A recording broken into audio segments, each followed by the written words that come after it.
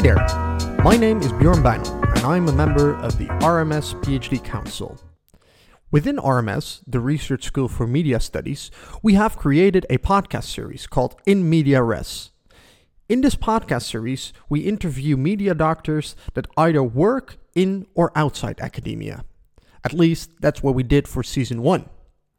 Now, for Season 2, we have a different plan. Are you also curious to know what other skills you should have as a PhD? We mean not so much the hard skills of doing research, but what are the actual soft skills that we need to master as PhDs when we are entering the field of media studies?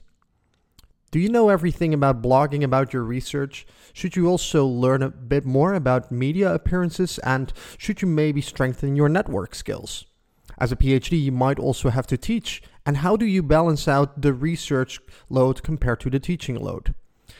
Next to that, it's also necessary that you're able to present your work in a very convincing way. How do we do all that? In Season 2 of our podcast series, In Media Res, we talk through experts that each master these skills. In every episode, we go through one particular skill to strengthen our understanding of what it is that a PhD in media studies should have next to the ability of doing research. Come and join us for this lovely adventure in the next couple of episodes of Season 2. See you there!